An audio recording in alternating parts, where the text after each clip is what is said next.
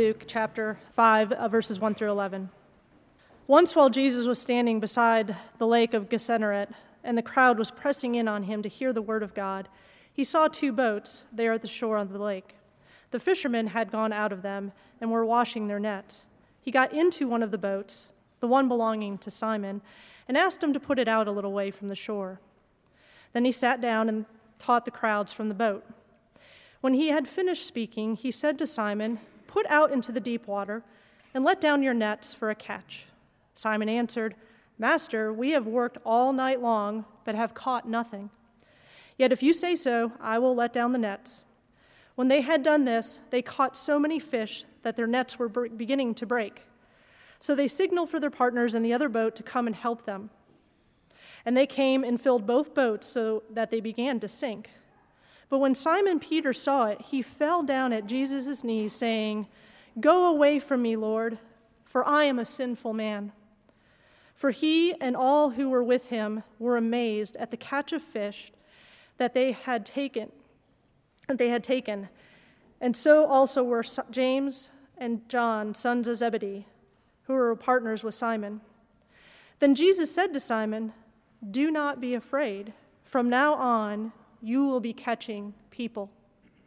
When they had brought their boats to shore, they left everything and followed him. The word of God for the people of God. Thanks be to God. As we prepare for this morning's sermon, I invite you to pray with and for me. Let us pray.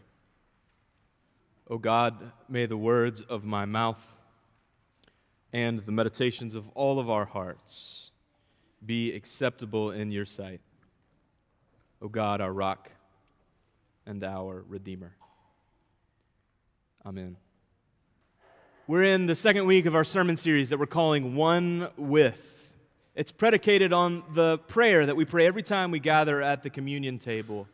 We pray to God, by your Spirit, make us one with Christ, one with each other, and one in ministry to all the world until Christ comes in final victory and we feast at his heavenly banquet. It's a pretty revolutionary prayer, a pretty powerful prayer, and we pray it every time we gather. We also this morning received these two scripture passages, the story of the calling of the two greatest apostles in Scripture. The calling of Paul as he remembers his own status as an apostle of Jesus, as a disciple. And the calling of Peter, the first disciple, sort of the head disciple. And I gotta say, I struggle a little bit with these two stories. I just don't find them all that much helpful in terms of how I see my own life and calling. I wish I had the kind of calling that Paul had, where he was on the road to Damascus, and all of a sudden a bright light shone all around him, and he was struck blind until a member of the community carried him back to health, loved him back to community. Or Peter, the fisherman, who was having a bad day on the boat, and Jesus shows up and like all of a sudden he's got a huge haul. I wish that my calling were like that. I sometimes describe my own calling to ministry as a negative calling. What I mean is, it seemed like God was plucking possibilities out of the air until only one thing was left. The thing is, though, it's not just clergy that are called. Not just pastors. Everybody's called. You are called to something. The writer Frederick Buechner says that the place God calls you to is the place where your deep gladness and the world's deep hunger meet. There's an intersection of who you are and what the world needs, and that is the place God calls you to. And while at first glance these scripture passages don't seem all that helpful to those of us who have not been hit in the face with our calling, if you zoom out a little bit, the context helps. Peter, for instance, the first disciple, was a successful fisherman. He was successful enough that he owned his own boat. That's not a small deal. But he's having a bad day. A bad day on the lake is like the only day fishing I ever had. But Peter lived off of this stuff. So he goes and he fishes and he gets nothing. And then all of a sudden, a carpenter he's never met before says, "Hey, I got an idea." I don't know if a man can mansplain to another man, but that's exactly what happened. And then Peter drops his net in the water. He does it. And all of a sudden, he's got a haul. And that's nice. But you must imagine what Peter must feel at that moment. Here I am supposed to know what I'm talking about, and then it takes Jesus showing up for me to be able to do my job. What's more, Peter went on to be one of 12 very diverse disciples who, if you look at their background and stations in life, agreed on nothing except for their devotion to Jesus. Or you look at the calling of Paul. Paul, before being the greatest Christian theologian in the history of the church, who wrote much of the New Testament, Paul persecuted Christians. He was literally someone who murdered other people. This is the person that God calls. And when Peter had his dramatic Damascus Road experience, it's not like things, when Paul had his dramatic Damascus Road experience, it's not like things immediately got better for him. In fact, he spent his whole ministry trying to legitimate himself. This passage in 1 Corinthians that Denise read this morning is part of an argument that Paul is making, saying, I am good enough to be in the room. There were many disagreements among the disciples in the early church as people discerned what it meant to be a Christian in the days after the crucifixion and the resurrection of Jesus. The original disciples, the one who were left, looked at Paul and said, you didn't have to walk the road that we walked. You had this one experience and you think you're equal to us. And what Paul says is that, yes, I had a different experience of Jesus than you who were with him, who walked that road with him. But we are all connected through the resurrection of Jesus. It binds all of us together because Christ came and died our death, but then it was defeated. He became human. And in that moment, that central moment in all of human history, the other divisions ceased to matter, for we are all connected through that resurrection. I did a couple of tours of duty on the District Committee on Ordained Ministry. That's one of the, 350,000 hoops one jumps through to become clergy in the United Methodist Church. And one of the things we do is we listen to people's call stories. We say, tell us how it is that you feel like you were called to ministry. We also evaluate their theology, which matters. We evaluate their understanding of doctrine. And I would ask the same question every time, which is, tell me about the resurrection. Do you believe in it? And if you ever go through that process, the correct answer to that question is yes. But then I say, what are the implications of the resurrection? And usually there's an answer of, well, we go to heaven when we die, which is true. Christ defeated our death. We'll see one another in heaven. We'll all be there together, and you may be happy about that or not. I don't know, but we're all going to be there. But then I ask, what about beyond that? And the right answer there is that the resurrection of Jesus isn't just about the fact that we'll go to heaven when we die. We will, and it's wonderful. But the resurrection means that your eternal life has already begun. It begins not when you die, but when you decide to follow Jesus. There are implications for how the world understands the gospel that depend on you. And what's more, we may be very different people with very different understandings of who God is and how the church is to work and what the world is. But in the resurrection of Jesus, we are all connected to one another, all of us. You see, throughout Scripture and throughout history, it is the case that God's primary instrument is people. God's primary instrument is people.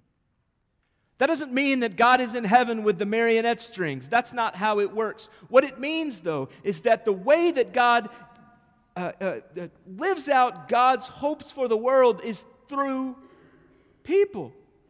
Scripture is not a story of robots or of animals. It's not one big fairy tale. It is a story of people. And so if we are to be people who see God at work, who want to grow in our faith, it is vital that we are in relationship with all kinds of people, not just people who look just like us, but different kinds of people. We have to be open to seeing God in people we never thought we'd see God in before. I was in college when I got that call to ministry. And I explored it the best I could. I didn't grow up going to church, so I didn't have a conception of what a pastor was supposed to be like. I'm not sure I have an understanding of what a pastor is supposed to be like now.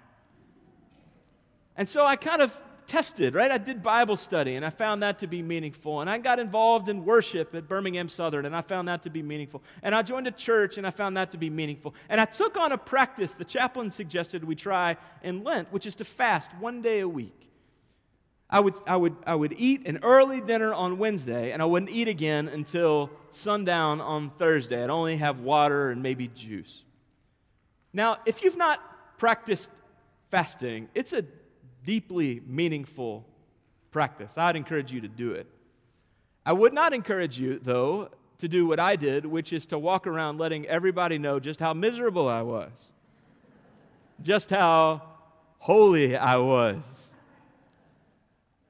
In fact, I got invited to dinner with some friends, some fraternity brothers, and I said, "Oh, I can't. I'm too holy." No, I'm fasting, right? I can't do it. I can't do it. And my friend Sam took me aside. Sam grew up Roman Catholic, very devout in his own way. And he took me aside and he said, "I have a friend who fasts regularly. And when somebody asks him to come to dinner, he says, 'No, thank you. I'm full.' No, thank you. I'm full." I've thought about that a lot in the last 20 years or so. No, thank you. I'm full. Because that's the whole point of going without, right? Being full. Now, Sam was correcting me. I was 18 and hot-headed, and Sam corrected me. If I had not been open to listening to him, I would have missed out on one of the more profound spiritual truths I have experienced in my life. You see, holiness, the business of being one with God and one with each other, is about being vulnerable so that we can say, "I didn't see it that way, but you have taught me something." It's about being open to other people. The writer Malcolm Gladwell writes about how fast we can make decisions, how snap decisions sometimes matter. And he tells the story of a marriage counselor who says, "I can tell almost immediately if a marriage is going to make it." He says, "If they look at each other in the eyes, we have a shot. But if they roll their eyes at each other, no." It gets me thinking how I live out my faith with other people. When someone disagrees with me or presents a different perspective, do I look them in the eye or do I roll my eyes? It's central to being one with God and one another.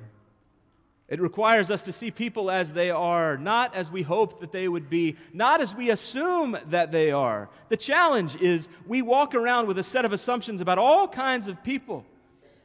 The writer Anne Lamott talks about how it's supposed to be that we are made in God's image. That's what it says in Scripture. But you can tell that you've made God in your own image instead of the other way around when it turns out that God hates all the same people that you do.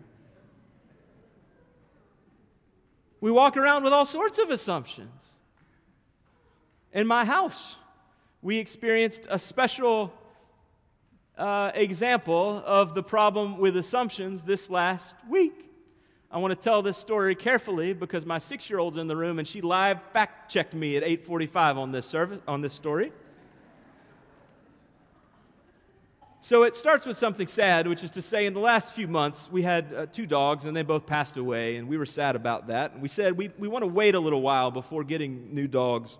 So we're going to do fish. We're going to do goldfish. We said this would be easy. We'll just get some goldfish. It'll be great. Well, Emmeline, our 6-year-old, last Sunday decided that was the day we were going to get them. And so after church, my wife Stacy, who's a pastor, took her to get some goldfish. And they went to the store. And the guy at the pet store said, here's the thing, goldfish foul up their tanks pretty quickly. What you really want are guppies or mollies. And the thing is, the males are really beautiful. And so we got 4 guppies and 2 mollies. And we went home and we set the tank up, and it was great. So we all went to bed. The tank is in Emmeline's room. She woke up the next morning. My wife walked in to get her dressed, and turned out the fish had fouled up the tank. And she couldn't figure out what was going on. So she looked closer, and she realized that the fouled up tank had lots of little things swimming in it that weren't in it the night before. We had not gotten 6 male guppies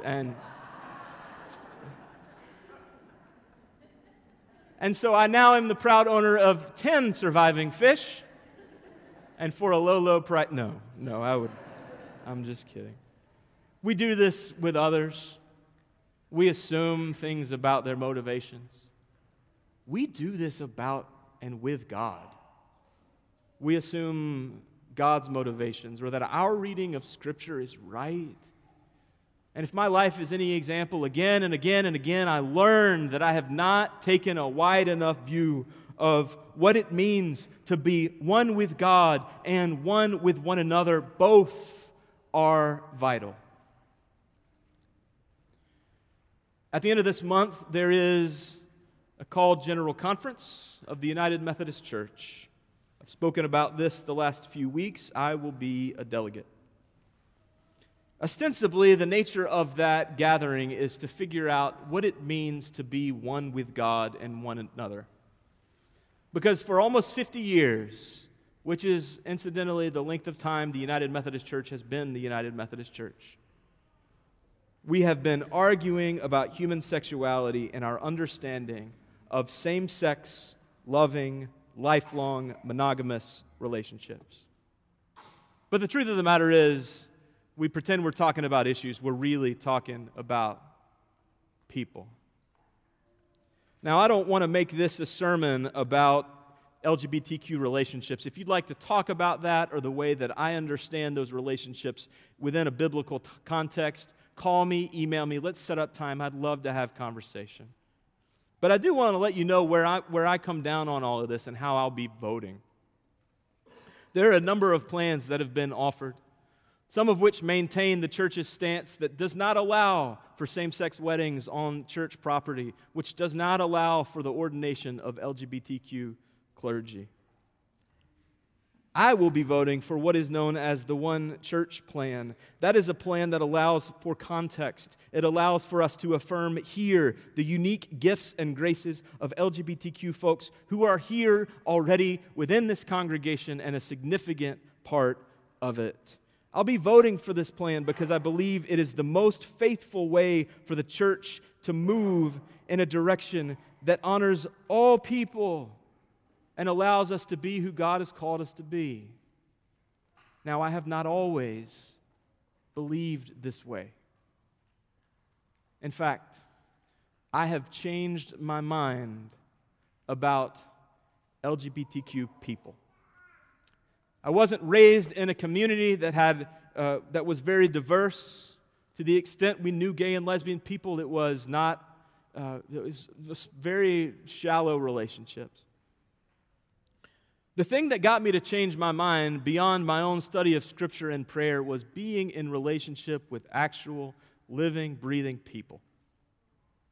It was being in relationship with people, not just working with them or not just shaking hands. It was learning their stories, hearing their joys and their pain, seeing one another as people. It changes you, that kind of relationship.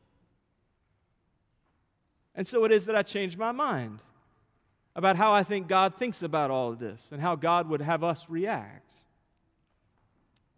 There are those who would tell you that that changing of my mind based on relationship is a demonstration of weakness. It is a demonstration of how culture is privileged above Scripture. I see it differently. If it is true that God's primary instrument is people, as demonstrated to us by the fact that Jesus became one of us, then it is likewise the case that God works through these relationships. And if we are open and vulnerable enough, if we are willing to be proved wrong occasionally, God will show up and teach us things that we never knew. I want to end this way. One of the things some people sometimes point to in the story of Paul is they say, oh, he was a murderer, but he changed. And so it's the case that other people whose lifestyles I don't agree with, whose relationships I don't agree with, whose personhood I don't agree with, they ought to change because Paul changed. You know, he was a sinner and then he quit sinning.